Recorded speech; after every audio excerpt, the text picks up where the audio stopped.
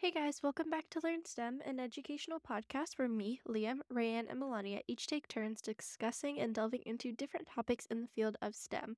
Today, I will be talking about the science of video games, so if that's something that might interest you, keep watching. I'm sure we've all heard our fair share of debates on whether video games are good or bad for the brain. So, what is it? Well, I have articles today discussing both sides. So, first, let's start with the reasons why video games might be good for the brain. Controller based games can be really great for your hands. In a study involving a group of surgeons, researchers found out those who played video games were faster at performing advanced procedures and made 37% fewer mistakes than those who didn't. Special video games have also been used as physical therapy to help stroke victims regain control of their hands and wrists. And, as we all know, knowing how to type is very important to today's society.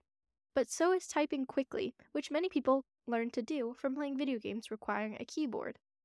Studies have shown that playing video games regularly may increase gray matter in the brain and boost brain connectivity. If you didn't know, gray matter is associated with muscle control, memories, perception, and spatial navigation. Another point is past research involving children found that those who played video games were more likely to have good social skills, perform better academically, and to have built better relationships with other students because of the social and collaborative component to some types of games. Another point, one long-term study published in 2013 showed that children who played strategy-based games showed an improvement in problem-solving skills, and thus tended to get better grades the next school year.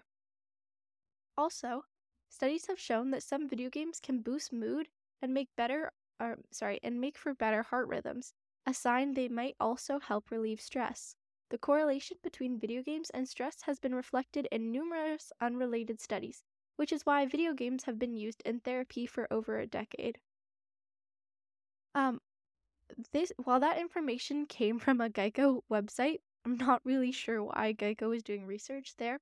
Those claims were actually backed by the Cleveland Clinic, with their main benefits highlighted involving playing video games, including increased brain matter, improved focused and visual automotive abilities like hand-eye coordination, improved ability for set shifting. Set shifting is the ability to move back and forth between tasks quickly, and other cognitive functions. While those highlighted the good parts about playing video games, there certainly are the negatives. This information came from a Harvard Health website, and it said one of the main reasons that video games aren't great is that there's actually more injuries than you might realize. Shockingly enough, playing video games for extended periods of time can actually lead to injuries. Carpal tunnel syndrome, often seen in office workers, involves inflammation of a nerve in the wrist, which causes pain and numbness. There's also a correlation with obesity in teens, and plausibly the same for adults. If a teen is sitting in front of a screen for hours every day, he or she isn't getting much exercise. The obesity is also thought to be due to increased food intake while playing video games. According to a study in the Journal of Clinical Nutrition, a single session of video game play in healthy male adolescents is associated with increased food intake, regardless of appetite sensations. The proposed mechanisms are that either the signal that indicate satiety, which is fullness, get impaired, or that the mental stress involved with playing video games activates the reward centers, which leads to increased food intake. Other reasons that video games might not be the best is that they cause eye strain. Additionally, gaming addiction is a very real addiction, causing many negative side effects. Gaming impacts sleep quite poorly. It's noted to cause interrupted circadian rhythms, insomnia, and just general sleep deprivation. And finally, the worry I'm sure many of us are aware of is the violence desensitization that causes fear amongst many that people playing video games will become violent people. Now, let's talk about the cyber psychology of video games.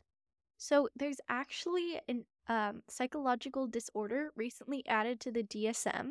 If you don't know, the DSM is essentially like the Bible of psychology. It includes all the mental health disorders and whatever that you'd see in psychology and explains what they are.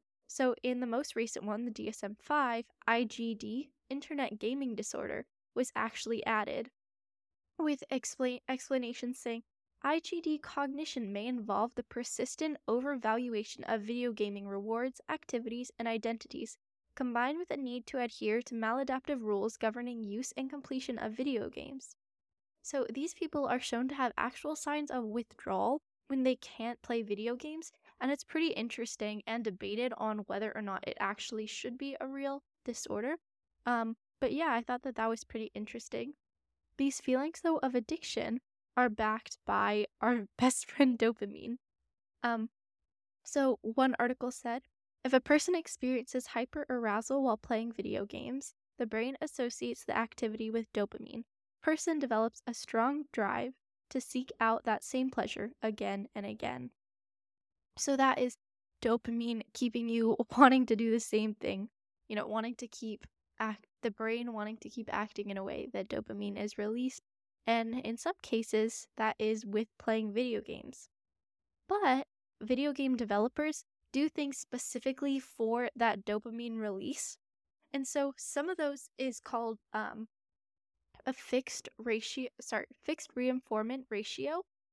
And so essentially that's when you extend the time it takes to level up, therefore increasing playtime for the same reward. This is because you're changing the reward rate from fixed to variable. This means you no longer get a reward every time you level up or win a game, but at random intervals.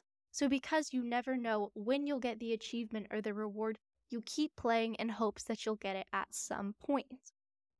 Studies have shown that using this variable reinforcement is by far the most effective. Some other ways that developers will try to make games more addictive is through something called a leveling system, which is essentially, if you've heard people saying, grinding the game, which is the incentive to get higher up levels to win the game. There's other parts in this there's other parts, one of them being social elements. So just the fact of making friends and feeling connected to the game does make it more addictive, especially if you guys go back and forth with encouraging one another to play the game. It keeps you more consistent and more addicted to the video game. Another way that they do it is by having a leaderboard. Natural competition provides an incentive to win. The other one is discovery and exploration, and that's just essentially the idea that you'll never know what awaits until you discover it. So you have the incentive to keep playing and keep finding what the rest of the video game world holds. So there's actually an interesting study that showed scientists at the University of British Columbia found rats were more likely to engage in risky gambling-like behavior with bright lights and loud sounds, and were less likely when a specific dopamine receptor was blocked in their brain. This is especially interesting because it highlights the specific dopamine receptor involved with this, which was the dopamine D3 receptor, which is suspected to be an important to drug addiction, and then this study supported that. But it was interesting because this study was talking about the addiction involved in casinos and how these bright lights and sounds are meant to keep you wanting to play the game. And video games kind of do that same thing with bright lights and colors and loud sounds to keep you enticed with the video game. Along with lights and sounds, my earlier point with the game interrupting circadian rhythms, the blue light emitted from games, tricks our brain into thinking it's daytime, and thus, we don't get tired nearly as quickly. This causes people to play video games for hours, once again increasing their addictiveness. So overall, it's a pretty strategic way that developers try to get people to keep playing their games, and it's honestly pretty interesting. So that's all the information I have for you guys today. Thank you guys so much for listening to Learn STEM. If you guys enjoyed this video, make sure to give it a thumbs up on YouTube, and keep checking out Spotify and anywhere else you get your podcasts for our new episodes. And yeah, I hope you enjoyed this week's episode.